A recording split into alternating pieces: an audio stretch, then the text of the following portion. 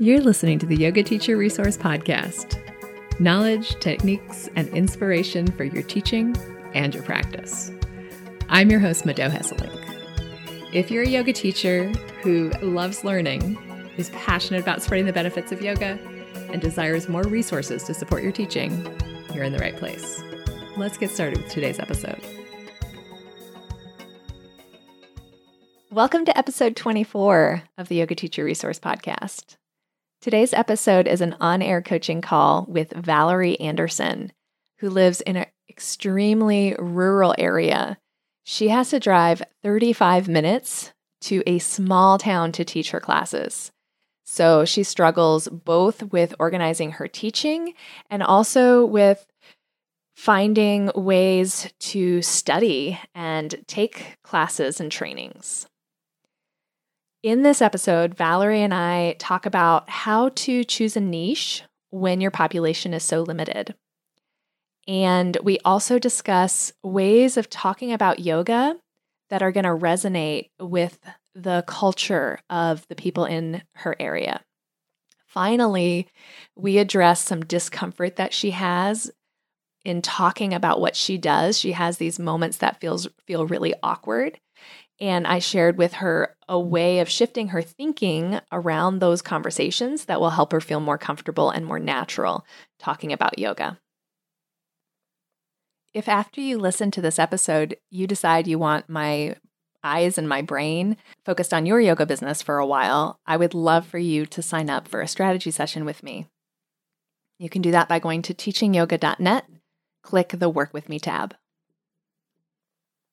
One thing I love about doing these strategy sessions is that I never know what's going to happen. It's this moment by moment exploration, and I really get to learn as I go, and sometimes I get to be really surprised.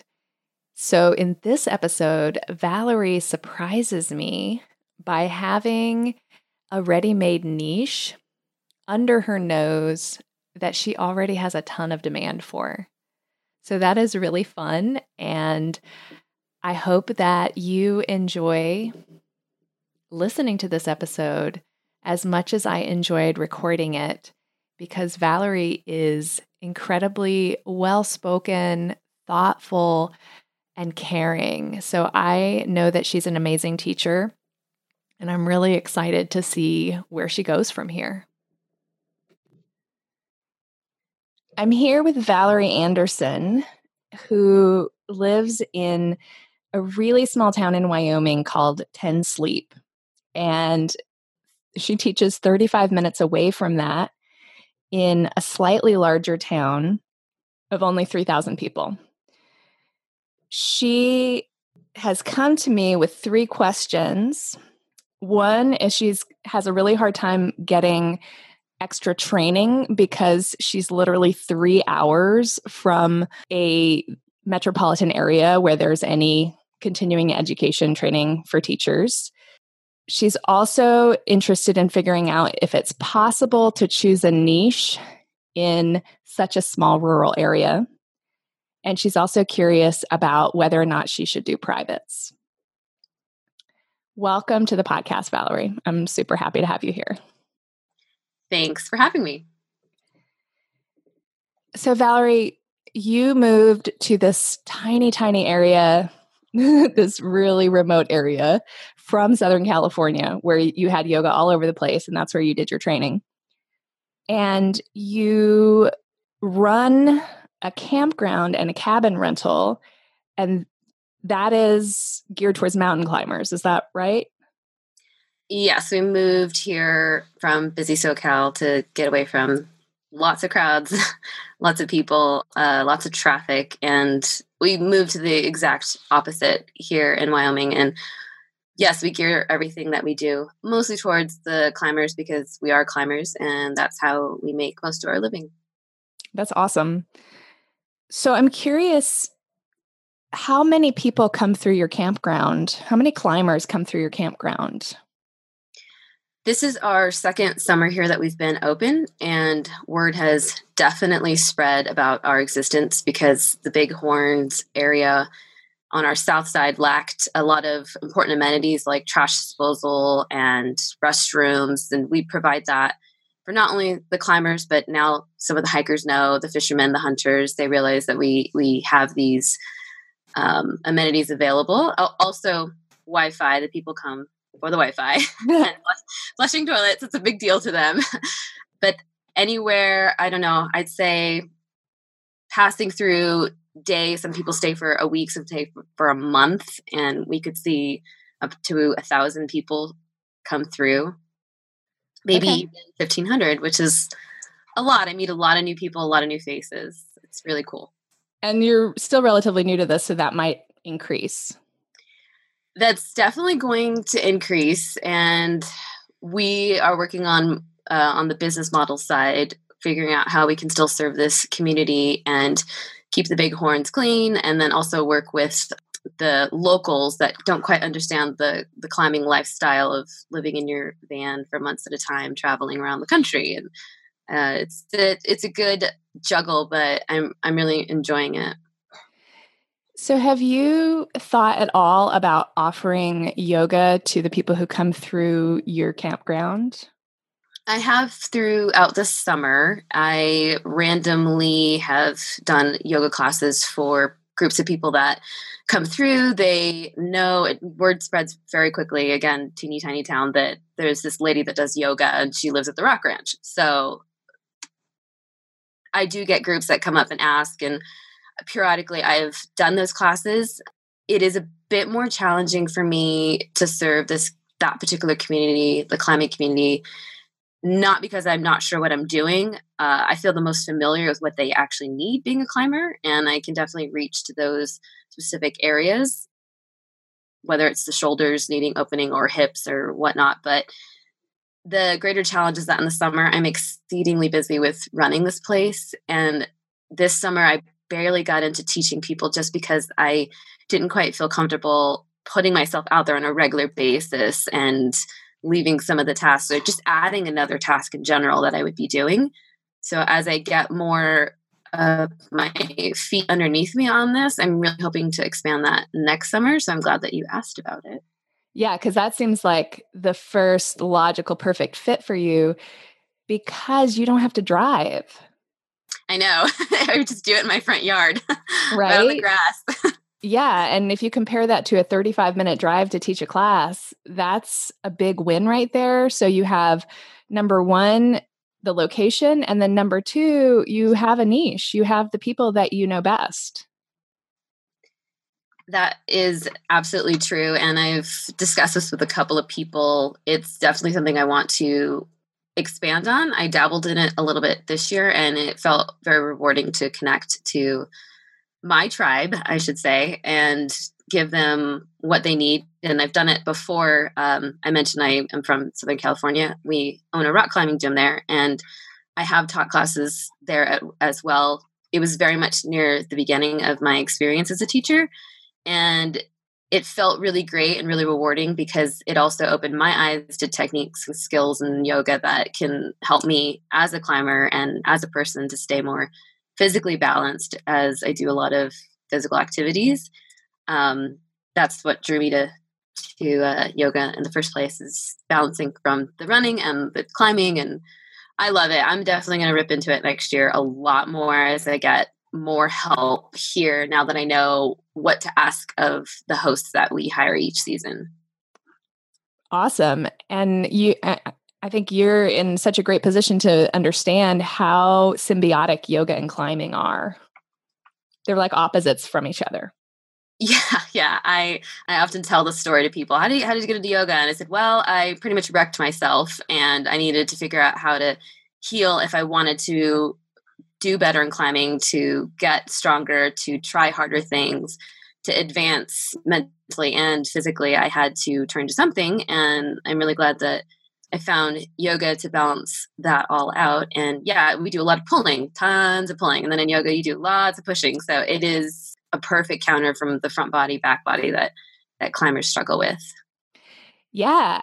And if it were me, you could focus on the climbers in the summer when they're there, and focus, because you told me earlier that it's hard to get people to come to your other yoga classes in the summer, but in the wintertime, they're going stir crazy. They want something to do, and then they come out to yoga.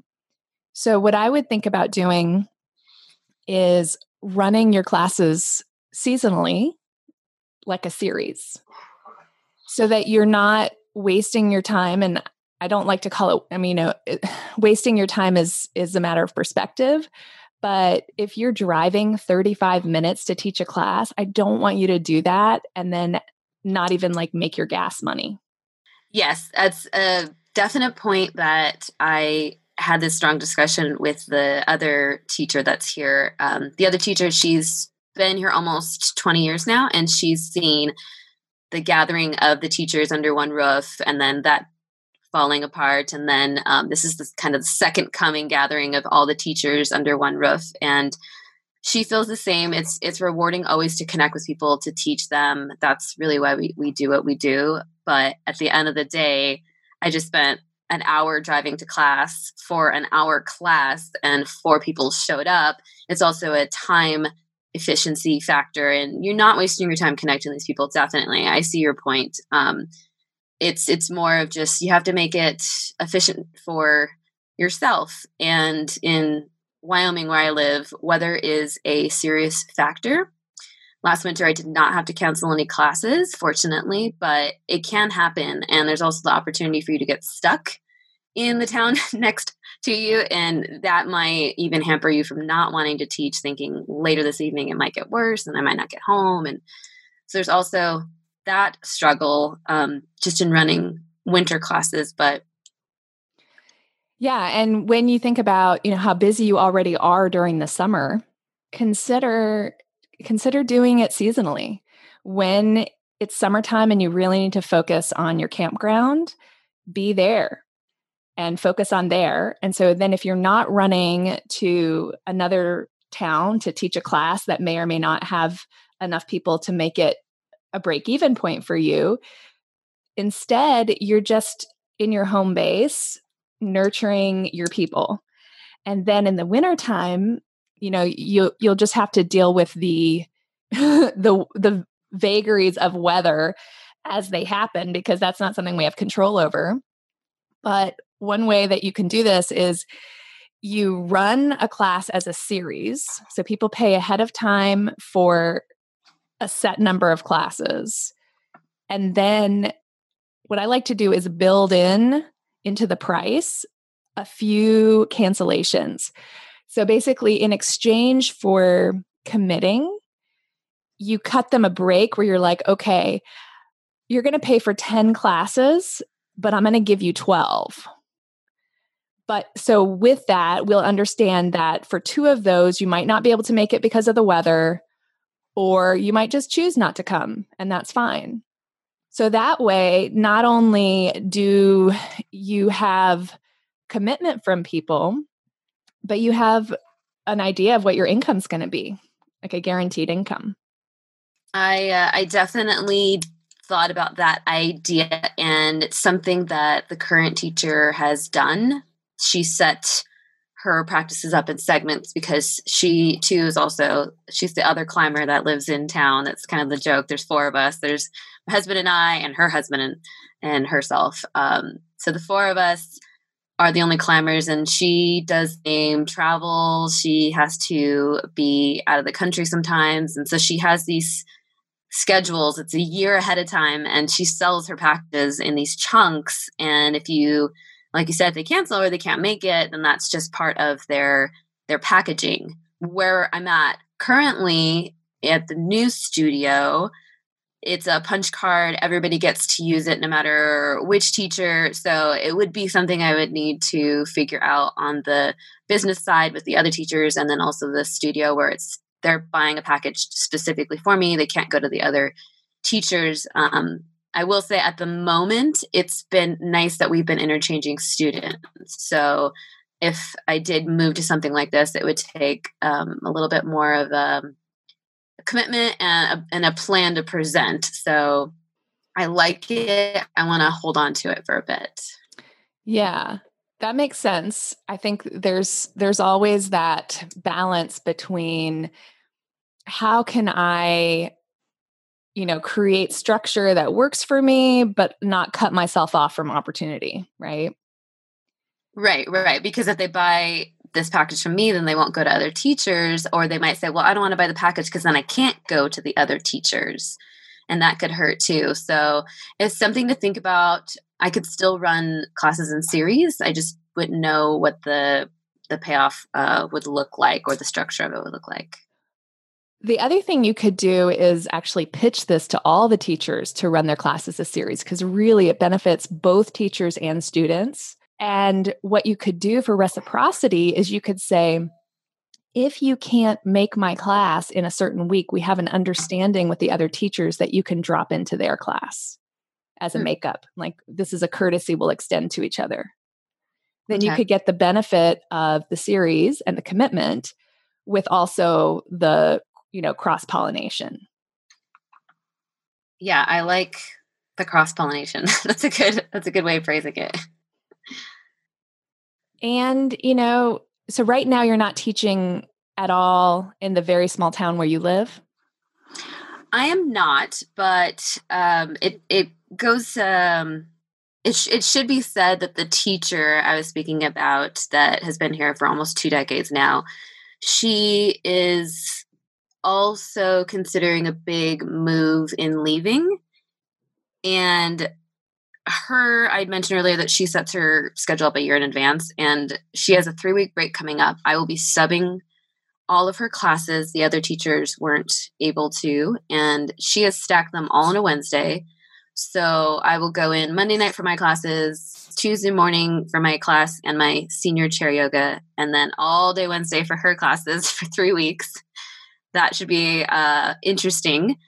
But she's also taking a 3-month break in winter for school. She has an internship. She has to leave the state for 3 months to go do her grad school work. And I am definitely considering taking on some or all of her classes, because not all of her classes I connect with as a teacher. I might enjoy taking that type of yoga, but I have to be honest with myself and my students. If I don't love teaching it and it's not a passion, then I'm not going to feel driven to want to chase after the research, and it doesn't feel honest to walk in and just say, I'm going to throw some things I saw on the internet at them just because this class is here and it should exist. And sorry, go ahead. What are the type of classes that you do love, and which are the ones that you don't resonate with as much? I personally like to teach to anatomy, to alignment, to giving them ways that they can use in a real life sense. When I'm in a balance with somebody that I know struggles with balance, I might say, you could try this standing at your kitchen sink the next time you do dishes. And I love giving them those little nuggets to tell them that this is not just what happens in the room, that it affects what you do outside this room, and you can keep it up, by the way, while you're not here as well. I love that component of yoga. The other is slow flow, just general vinyasa. I like moving to breath in a controlled way. Teaching a fast pump class where everyone's breathing hard scares me. So I'll take them. I love them, but I don't teach them. Okay. I can really, I'm have a very similar style to you. I like the slow flow. I like the alignment, and I'm not really into teaching a fast class. Honestly, I'm not even that into taking them. I just slow down. Like, I'll be in the middle of the fast class and I'll be like, this is moving too fast for me. And I'll just kind of, be 5 breaths behind, and then I'll skip something to catch back up. And the other class that had driven the question was, we don't call it yin here, but it's restore and refresh, or relax and refresh kind of, but it's restorative, it's yin, it's meditative. We don't throw those words out at the local community for obvious reasons. And they love it. There's a lot of people that go to it, but I'm not great at teaching it. I'm not great at teaching breath work or meditations. And for 3 weeks, I will be, unfortunately, sort of exploring myself, and hopefully not feeling like I'm cheating them out on a really great experience, because I'm okay at it, not great. Well, let's keep an open mind, because you never know, you might find a spark during those 3 weeks. Yeah, that's my hope, is that I really get into it so that the students can tell that I do enjoy teaching it, and that what I am giving them is not something I copy pasted from the internet. And Well, what I recommend is, from now until then, setting aside some time for that type of practice for yourself.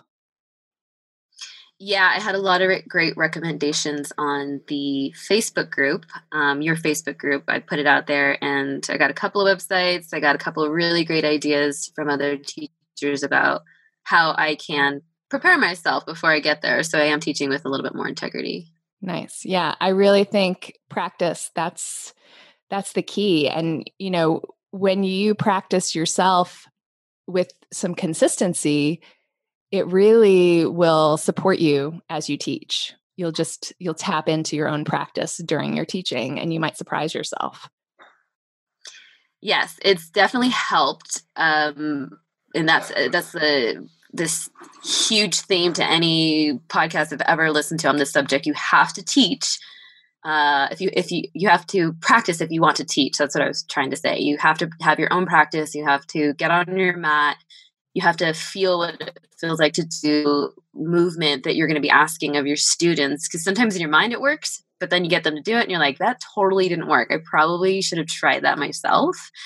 But I will say, in department, in going to classes, I basically either create a session myself, do my own, or I have websites that I get videos from. And it's not the same as being with a community, being in a room, being with other people, breathing. I really, really miss that. But I do my best to try to create some space in my home studio for my self practice. That's the best you can do. That's all you can do. Okay, so in an ideal world, how many classes a week, or how much time per week would you devote to teaching in the summer months and in the winter months? I would say that in an ideal sense, it would be nice to teach 1 day or 2 days. And as I mentioned, the other teacher stacks her classes up on 1 day. That's a bit much for me. I would be okay driving twice to the next town over to offer several classes, and then again offer other classes. Part of the problem as well is that I have a chair class for the seniors at our local senior center, and it's free to them. And they're a really lively bunch. They give me a lot of fulfillment as a teacher, and I inherited this class from the other teacher, and I thought, oh, I don't know about this. I've never done this. I don't even know if I like it. And it turns out I do. In your comment to the other class, that I was like, I don't know about this. I might end up loving meditation and yin, who knows?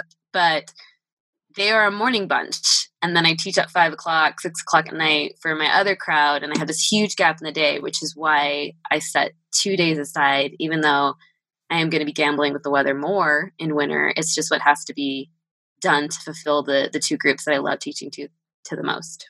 So these are both in the town that's 35 minutes away. Yes, unfortunately. So Monday night, I travel, take 2 classes with my students. The next morning, I get up, I go back, and I teach a morning class and then the chair class. And I at least book them back to back, so it feels like my classes are done for the week. I don't have to drive into the big town, although it should be said that that's where I get all my supplies. So it can be also helpful to go there. Yeah. And you can figure out other ways to stack functions. So that makes sense. Mm-hmm. And so this works for you both winter and summer to do this? This is new. This new schedule came about when the studio opened and all the teachers merged. So I'm going to give it a go for winter and see how it feels teaching in the evenings and then teaching in the mornings, turning around. It might be different. It might not work as well as it does in the summer. And I will just have to see how it goes. Yeah. Yeah. All right. That sounds good. And perhaps you could drop down to 1 day a week during the summers and then focus some classes at your campground or in your smaller town during the summer months. That's definitely plausible, although it is easier and nicer to drive in the summer to the next town over. So it feels less of a burden than getting your car in 20 degrees and maybe it's not even snow, it's just cold and looks dreary. Yeah. I'm But just yeah, thinking I about your definitely ability think to that's an develop. option.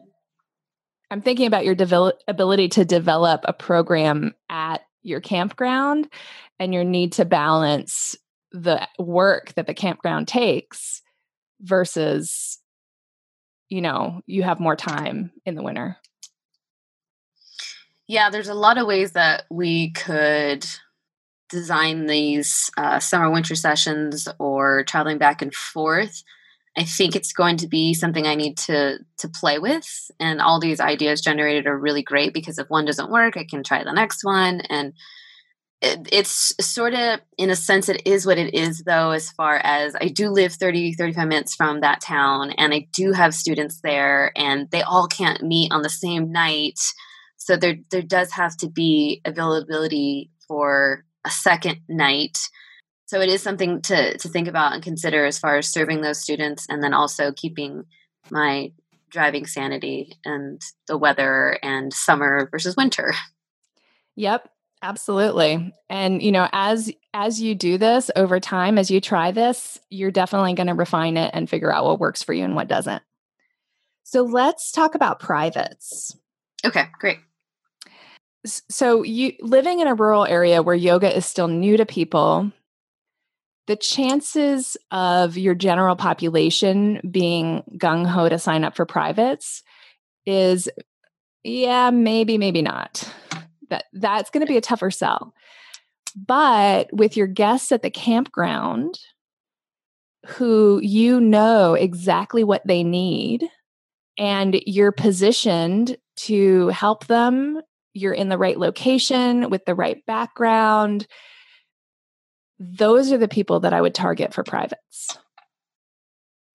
I think that's a great point because people have approached me and there were times I literally had to turn them down because I was in the middle of doing something camp related, or I had guests that were staying and I had to show, host, do all those activities, and they were only here for a day. So if I couldn't teach them that day, then maybe next time. And I hated turning them down because they had a need and they were coming to me with it. And I do have a private studio in my house that I would elect to probably teach them in versus outdoors, unless that's where they wanted to do it and they felt like that would be a better location for them. But it would be great. It would be great to tap into that through them because I would maybe even feel a little bit more calmer and safer knowing, oh, this is a climber. This is someone from my tribe.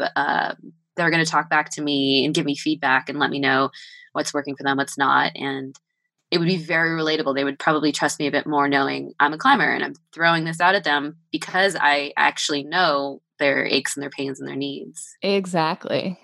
So do you have what's the system for people to sign up to stay at the campground? Is that a website? Do they have to call you? Yes. It's a website. I did have a yoga tab up there, and I had to take it down because I was getting more requests than I could fulfill. And what? I know.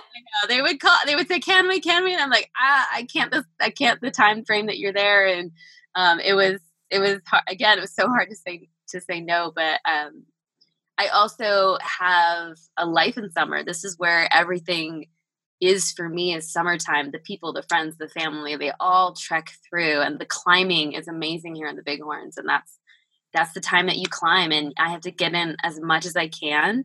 And at this point, or I should say at that point, because summer's pretty much gone here, I didn't feel like I was willing to sacrifice what was fulfilling to me to unfortunately help them. So I did say no a lot, which was hard, but that's also something I'm working on, is saying no. And saying no is very important. And you will have to Yes. continue saying no. And knowing that there's so much demand, you can create some structures to help you be able to say yes when it makes sense to say yes. What I would consider is to set aside certain days and times that are available for privates. And then sign up for a scheduling software where people can schedule and pay for those privates through your website. And they just have your available times to choose from. And then if something comes up and you need to fill one of those available time slots with something else, you can just block it off. But that way it's kind of hands off when you're available. Like you don't have to go through the process of negotiating or, you don't even have to say no because your schedule's going to say no for you if you can't do it. I like that. I don't have to say no. The computer gets to tell them no. Yeah, exactly. And the cool thing is that, having that experience of like, oh, she's fully booked right now. Well, the next time I'm going to book further in advance. It builds the anticipation and it builds, the sense of desire for it. I like that you said that because there's a lot of people that travel the states around us. For people who aren't aware, because people ask me all the time, how's Montana? And I say, I live in Wyoming. We are right above Colorado. And then people travel from Montana, Utah, Idaho. So we get a lot of return people because it's just 5, 6, 7 hours. I stay a couple of days, and I see a lot of folks already, even in their second year, that come back around several times in each season. And it's really cool. And those people, I think, would definitely, they live in bigger cities. They're used to having yoga, and they go on vacation. They'd love to have yoga out in nature or a private session. And that's the target group. Yeah, this could be huge. And what you can do too is you can look at what you're charging and look at the demand. And as that fills, you can start hiring out more and more for your other admin responsibilities that aren't fulfilling to you, that aren't as enjoyable to you as teaching yoga. I mean, I totally get that you don't want to sacrifice your climbing to teach, but I'm sure that you have admin duties that you could pay somebody else to do out of part of what you make doing your privates. Right? And you still make a profit. And you get to do something that's more exciting, more interesting, more in your zone of genius.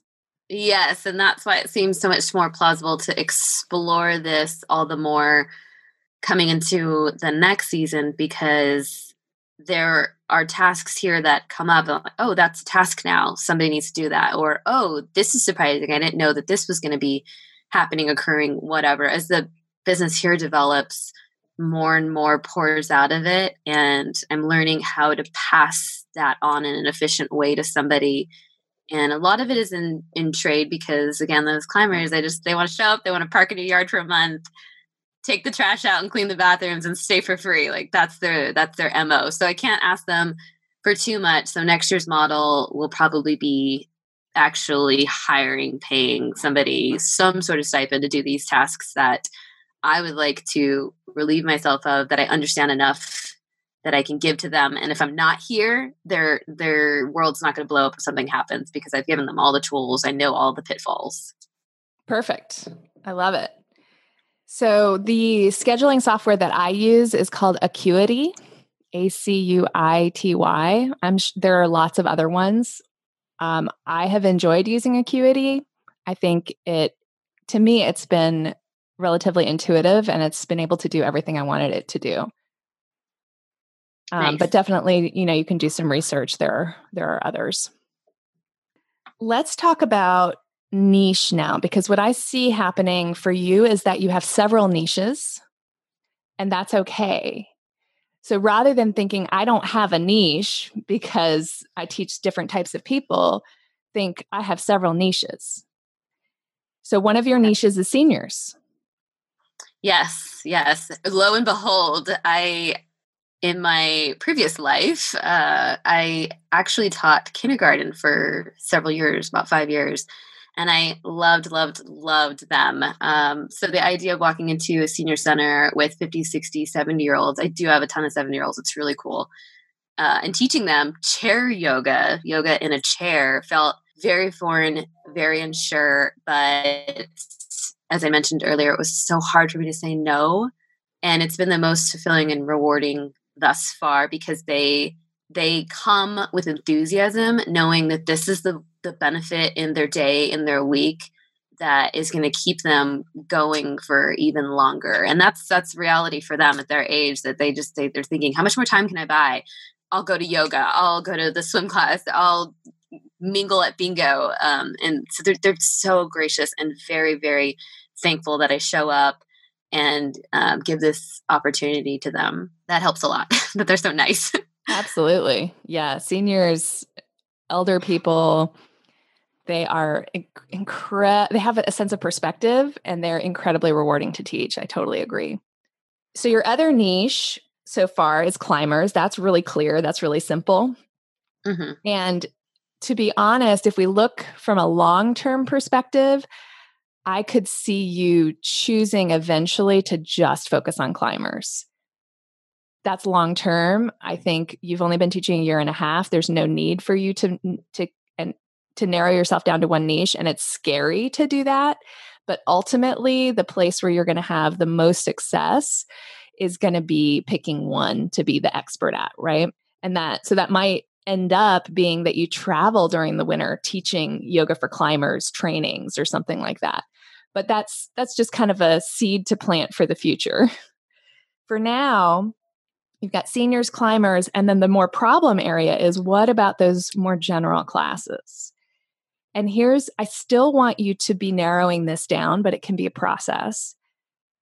I want you to start thinking about, and maybe you can even bring them up to yourself in your mind. When you teach those classes, who are the most regular students there? My most regular students when I teach those classes are the enthusiastic ones. Right. The ones that know that self-care is the most important part of their day, when they get away from the husband or the family. And the general demographic is middle-aged to maybe a bit older, so their kids are not around. These are the consistent folks, I should say. I'm there every Monday night. I see you every Tuesday morning, whatever their time slot is. Their kids are gone, and they're either semi-retired or fully retired, so they have the availability to slot it in, commit to it, and always show up. And then I have the revolving door of enthusiastic friends. They're still chipper and excited to dedicate this time because they are moms. I am yet to have a man walk into my classes yet, but so I speak of women only, not because of that, but they're moms and their wives, and an hour to themselves is so golden. And I try to extend their shavasana as long as I can, because it's 5 minutes or 6 minutes where they're laying and nobody's asking them for something and it's quiet. And that's the other group that sort of revolves in my classroom. Okay. So there you have it. That's your niche, is moms. Whether they have young children or their children are out of the house, it's women who have been giving their entire lives and have this calling to self-care. It's perfect. And that doesn't mean that if a man walks in, that you don't welcome him. And it doesn't mean that if, a young girl in her 20s walks in, that you don't help her or cater to her or try to accommodate her. It means that you know who you're speaking to. This is something you can develop over time. But when people ask you, well, what are your classes like? You're not going to say, my classes are a chance for men to find their feminine side, right? You're going to say, my classes are a window in your day where nobody's asking anything of you and you get to just take care of yourself. I like that. And you'll come up with lots of different ways to say that. But it becomes really clear when somebody asks you, what do you do? What is yoga? You can speak of it in terms of self-care. Speak of it in terms of rejuvenation, in terms of rest, and in terms of, self-feeding, self-nurturing. That's a huge component of why I got into yoga, as I mentioned earlier, and why I try to focus on it as a teacher, is because that's where it started for me. It's very rewarding to see all the bits and pieces of myself physically get put back together after a crazy race or an intense training session.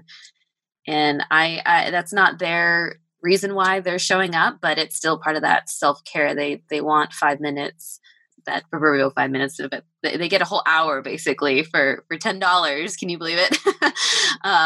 To show up and not have to think about anybody else, and to shut off their minds, and also to know there's nothing they can do about anything outside the room at the moment. They're here, they have their give it, and then you can, when you leave, you can go deal with whatever is on your phone when you with look a down little at bit it. more peace of mind. Yes, hopefully. Yeah. Hopefully they feel a little bit more centered and, oh, okay, something exploded at home. It's okay. I feel great right now. I can deal with this well. Yeah. Yeah, I love this because one of the things that stood out to me was a post that you made on the Facebook group where I was asking about how you describe yoga. And one of the comments that you made was that you say yoga can be anything. And I think that's true, but I think that's something that most people can't relate to. If you say anything, you've given them too many options and they can't kind of hook into it. And so it's going to be hard for them to figure out where they fit in anything. But if you say self-care, or you'll come up with lots of different synonyms and metaphors and all of that. But if you have a specific focus, they'll know immediately, yes, that's something I need, or no, that's not for me. And that's what you want. That's a important principle of marketing, is actually having people who don't want what you're offering turned off right away. Because you don't want to waste your energy with people who are going to show up once and be like, that's not for me. That's, it's cool if they do, it's not a problem, but it's not nurturing to the other students. It's not nurturing to you as a teacher. How much better is it if they figure out that it's not for them before stepping into the room? Because then you get to focus on the people it is for.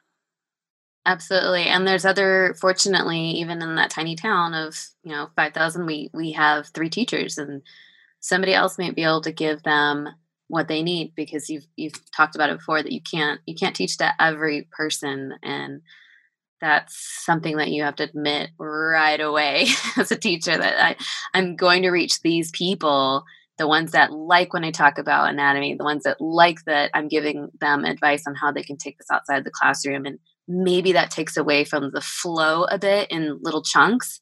But if they wanted a continuous flow, there's a great teacher for that. And if they want the 5 a.m. wake up, there's a great teacher for that. Yes. Yeah. I love that that's available even in your small town. That's huge. That's amazing. We've come a long way. Yes, we have. And it's a town of a lot of cowboys and cowgirls. And this is something that might be new to a few of them. But I see a lot of people come in with that stress sensor, whether it's the ranch or whether it's the kids and the job and the family. It's something that tells them, I need time for myself. And if this is it, if this is what it takes, is signing up for a class and telling everybody, no, I'm going to yoga, don't talk to me for an hour, I'll get back to you afterwards.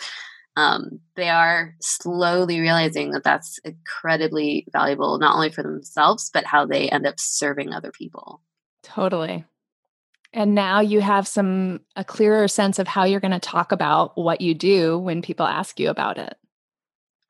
Yeah, and they do. They say, "Oh, you teach yoga, don't you? You're that yoga lady. You're one of the yoga ladies," because we are in this tiny town and everybody knows. I've been here almost 2 years now, and I've already kind of been penned as this is what she does, because everybody knows everybody, and so I'm one of the yoga ladies now. So I want you to work on an elevator speech, which Okay. you know what that is, right? It's like, tell people what you do in 30 seconds or less, and don't use the word yoga. Okay. I think I can do that because I'm getting used to not saying a lot of the fun terms in yoga that don't go over as well here as they would if I was speaking to a very diverse and educated, specifically on yoga population. When I lived in Southern California, I could say a lot of other things there that people, oh, yeah, I know what you're talking about. I've been to yoga. I go to yoga, or here it's a bit different. And yeah, I welcome that challenge. Don't Yeah, use it's not yoga. even just a challenge, it's an opportunity because you get to serve people in a way that the people in Southern California, they have like this smorgasbord of options. And so when we have too many options as humans, we actually don't appreciate it as much, what we get. But if we just have 2 or 3 options and we find the right fit for ourselves, then we really appreciate it. So being in a rural area, there are unique challenges to it, but there are also benefits and opportunities. And for each of us, whatever situation we're in, we tend to be better off if we focus on the benefits and opportunities of our situation, while of course accommodating for the challenges and responding to the challenges. But I think most of our energy and attention, if we focus on the opportunities, then we expand those. Excellent. Yeah, I am really interested in seeing how privates go throughout next summer, because I think that is a stronger market for men. So if I do enjoy teaching to men, and I don't know that I do or don't, or that I'm fully capable yet, because like I said, I haven't had any walk through my door. But if it does pop up, then I think as far as the big town goes, that the private niche would be for men, because they want something where they're not joined with a group of people that they don't know. They're just Yeah, they're they're more more private about it. self-conscious. Yeah. Yeah, they Yeah. are, and it's not, as for a lot of them, it's not something that they even have fathomed or experienced before. So even if they eventually get to the open sessions, I think privates would be a good place to start for a lot of the men in the town that just need that more secure space. Yeah. Yeah.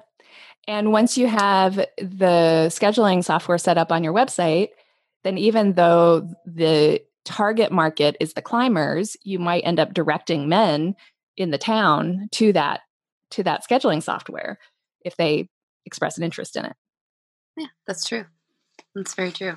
So let's talk about your third and final question today, which is about training and travel. And you know, what I'm hearing from you is that you do the best you can with online resources, but it's not the same as being in person. And so there's a couple things that I want to say about the training and the travel. One is that it's tax deductible. So whatever it is you're spending on it, you have to think of it as being about 30% less than the actual cash outlay because it's pre-tax money. Two is it's just like a cost of doing business. So one thing that you can do is set benchmarks and goals for yourself for revenue based on yoga, and then reward yourself with trainings, with traveling for trainings. And that'll help your subconscious mind to have this benchmark and this goal, and knowing that there's a reward at the end of it will help your subconscious mind be even more creative about filling your classes and using your time efficiently. I definitely resonate with the rewarding component, that if I've trained or done enough people in my classes to know that it's not stale. I hate the word stale, but at some point you feel a little stagnant and you want a little juice, and like, I wish I could just take a training every now and then. And at that point, you do want to reach out and see if there's the training around, and then you do, and there's nothing, and you're like, I have to fly somewhere, I have to drive somewhere, it's far. And I have had some opportunities. I've gone to some yoga festivals, and the classes that I select tend to be all oriented towards teachers, and I do miss out a little bit on some of the classes that I want to take just as a practitioner. But that's the balance, and knowing that this is my one chance. I'm here. I got to squeeze as much as I can in on this plane ticket and in this festival and double book, triple book.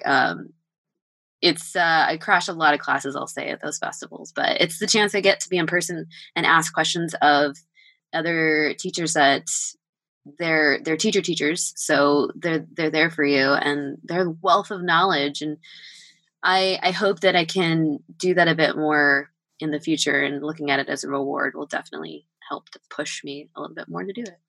Good. The other thing that you could consider is, what if you put together workshops that you teach, that you pitch to other studios in other cities, so that you can justify your travel.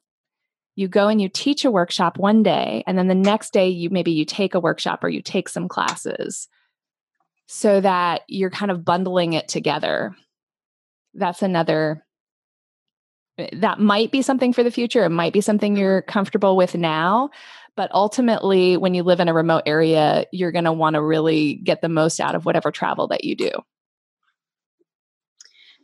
I definitely want to explore workshops a bit more, and it's a conversation that I had a little bit more recently, that workshops would be a great way to introduce some of my students to that next level, or that next component that I feel some of them are missing out on.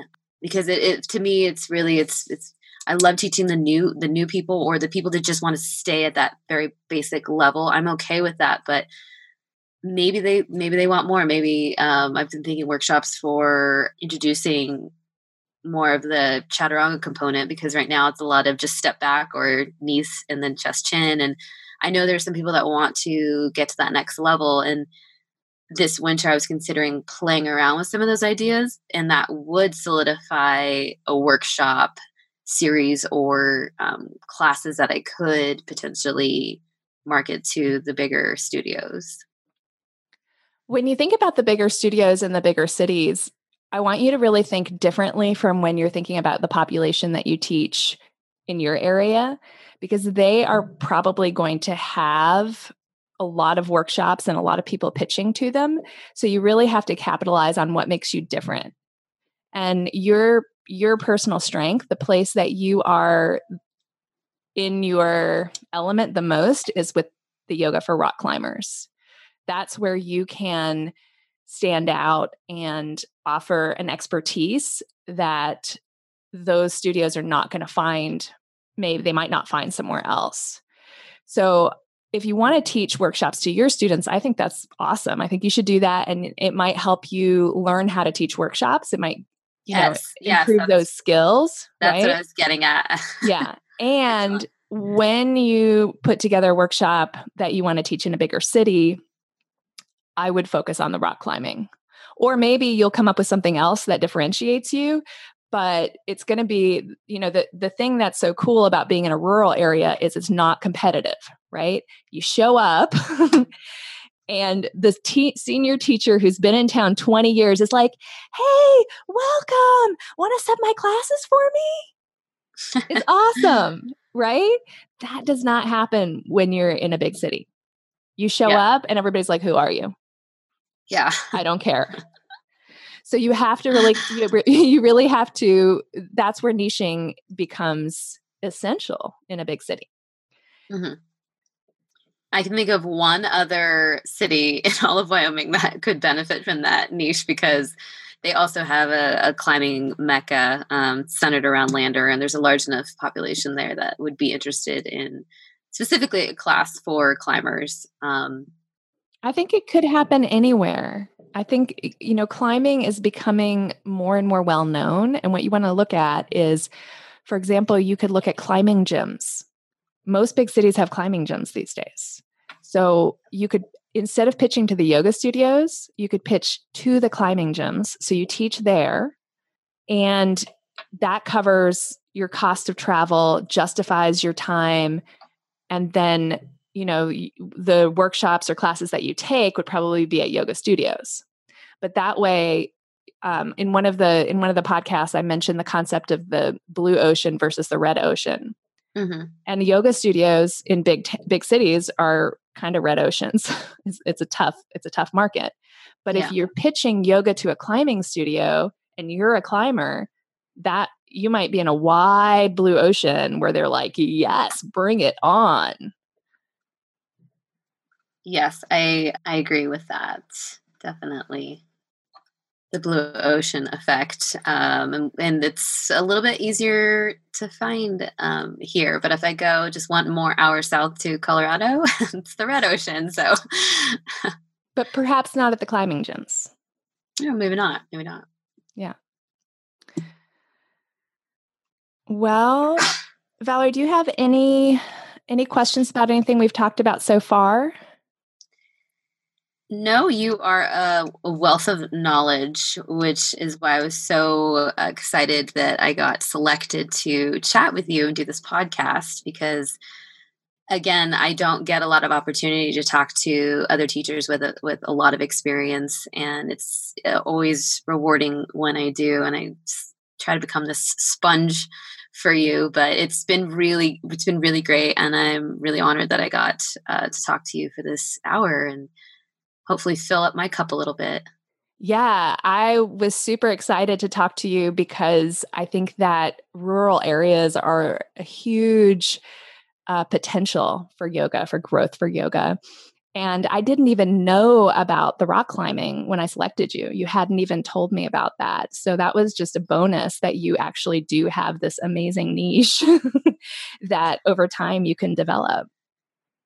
Yeah, it's a bigger component almost than the yoga is, but it has shifted in a way for me because I can't do it year round. I live in a place now where there's snow and 20 degrees, and there's chunks of my winter where I do have to travel and leave my yoga students for a teeny bit of time, but they understand because they do it too. They winter other places, and it's a whole new Wild West out here for me. And it's been really cool to see what possibilities there are for yoga and my future and that developing realm of teaching and just practicing as well. I really hope that you are able to find a way to structure your local classes as series because that's going to accommodate for that seasonality and for your need to travel and your desire to travel. And it really serves the students to make a commitment to themselves. And that's how you can, you can book it or bill it that way, advertise it that way. You can talk about it, genuinely with sincerity that making a commitment to themselves is worth it. Yeah, I agree. That's definitely billable, as you said, for this area. And it's just something I couldn't quite see and because I haven't lived here long enough to really grasp the ideas of seasons. If you've been to SoCal ever, there aren't really seasons. There's summer and there's kind of a fall and then it comes back to summer. Yeah. Well, before we wrap up, I want to talk briefly about the issue of marketing and talking about what you do, because there were a few things that you mentioned that sounded like you had some discomfort around that. Is that true?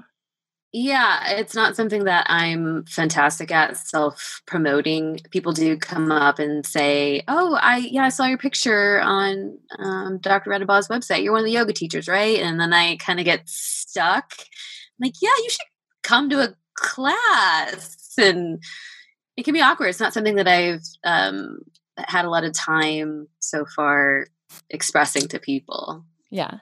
Well, let's spend a minute diving into it. Why should they come to class?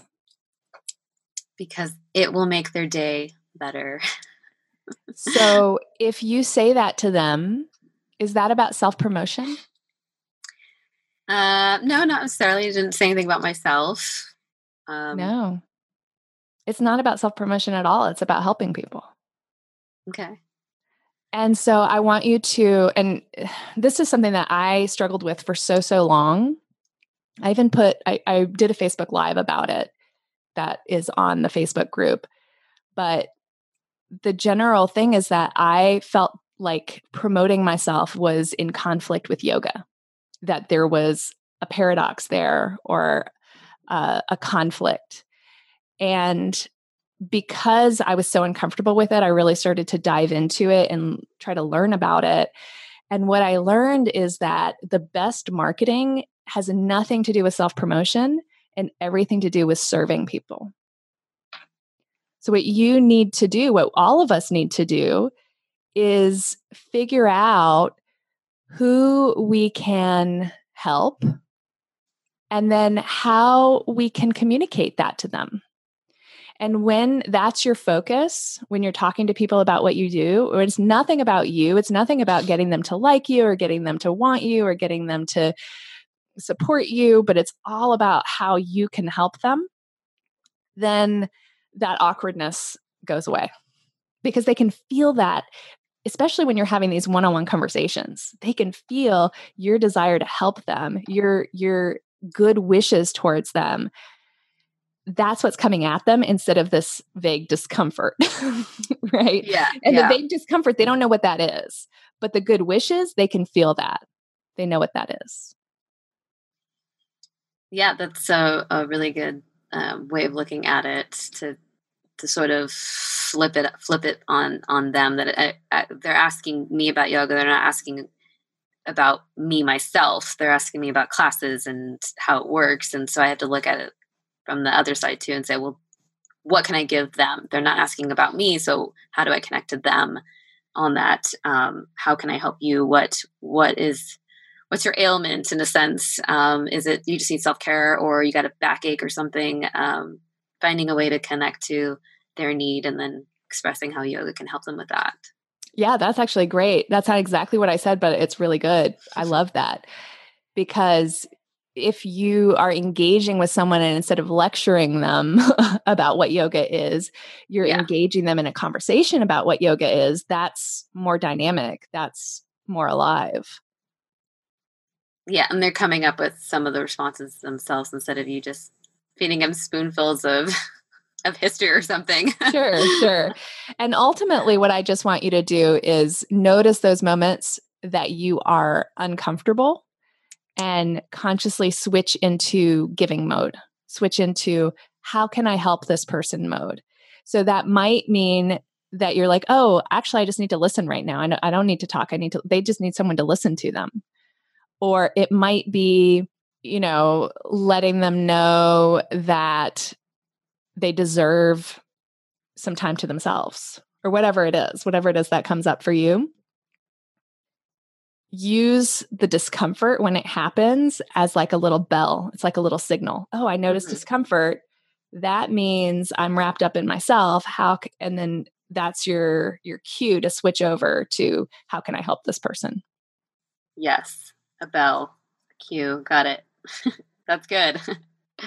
So when you create your elevator speech, think of it as being benefit driven. And is there a way, this is a question, I think the answer is yes, but I'm not sure exactly how. Is there a way for even your elevator speech to be of benefit to the person you're sharing it with? Yeah, definitely. I think listening is a huge component. They've come to you and asked you about it for a reason. Yeah. Maybe they're just curious. Maybe they're just being polite. But either way, they're going to get something out of it. They're going to find maybe something that they weren't looking for. Like, oh, she really listened, and I never thought of yoga as doing that for me. And Exactly. Yeah. in 30 seconds. Yeah. Well, you can, and this is why it's a work in progress. So you create a version of it, you try it out. Did that work? Maybe you refine it a little bit. You try it out with the next person. Did that work better? Hmm. Yeah. Yeah, I like that. Okay. Trial and error. That is our best tool for learning, especially the error part. Yeah. Why didn't that work? Oh, I stopped listening, or All of it. All of it. whatever it was. I think our culture is so focused on achievement that we shy away from erroring. We shy away from making mistakes. But the more comfortable we get with making mistakes, then the faster we're going to learn and grow. So I'm trying to train myself to to get more comfortable making mistakes, and doing this podcast is a big part of that. And even like, doing these on-air coaching calls, it feels super vulnerable to me because I could totally mess up, and I could say when I record my solo shows, I can stop and be like, oh my God, I just totally messed that up. And I just go re-record it. Right. But in this scenario, then it just is what it is. Yeah. And when you have guests, which have been so amazing and another wealth of knowledge, all your guests, same thing. You let them fire off what they're thinking and feeling, and it's talking to a specific topic. But here, who knows what I was going to say to you today? So fielding all those calls, awesome. But I'm really excited about it. So go and take some action and make some mistakes. Bring some yoga to rural Wyoming. I got it right? Yes. Okay. Rural Wyoming, not Montana. I wonder how long that's going to stick where people ask me, so how's Montana? But forever. Yes, definitely Wyoming. They forget about the least populated state, I guess. Yeah. Thank you, Valerie. Thanks so much for having me. I appreciate your time. Absolutely. Thank you, Valerie. And to all the rural yoga teachers out there, just want to give a shout out because what you're doing is so important. And the impact that you can have on the people around you is huge. So I'm really grateful to Valerie that she came on and let us dig into her business and her teaching a little bit.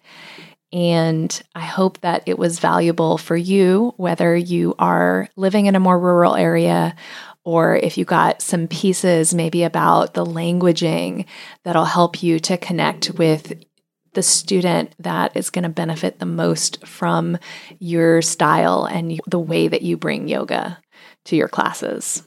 If you want to book your own strategy session, I would love that.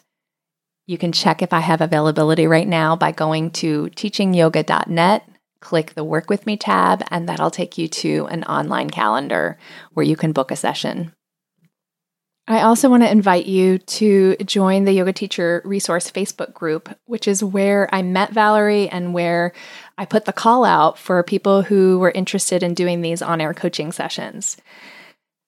The link to join is on teachingyoga.net. At the top, there's a link that says Join Our Community, and that'll give you the option both to join the Facebook group and also to join the email list, which is where I send out all the extra freebies that come with certain episodes. Some topics really lend themselves better to having some kind of visual download or worksheet. So when you sign up for my email newsletter, you get access to all of the downloads for the past and then going forward, the ones in the future. That's all for this week, Yoga Teacher. I hope that until next time, that you will make time for your personal practice, really schedule it out and make it a priority. Nurture yourself so that your cup is full and you have more to give your students. Hope you have an amazing week.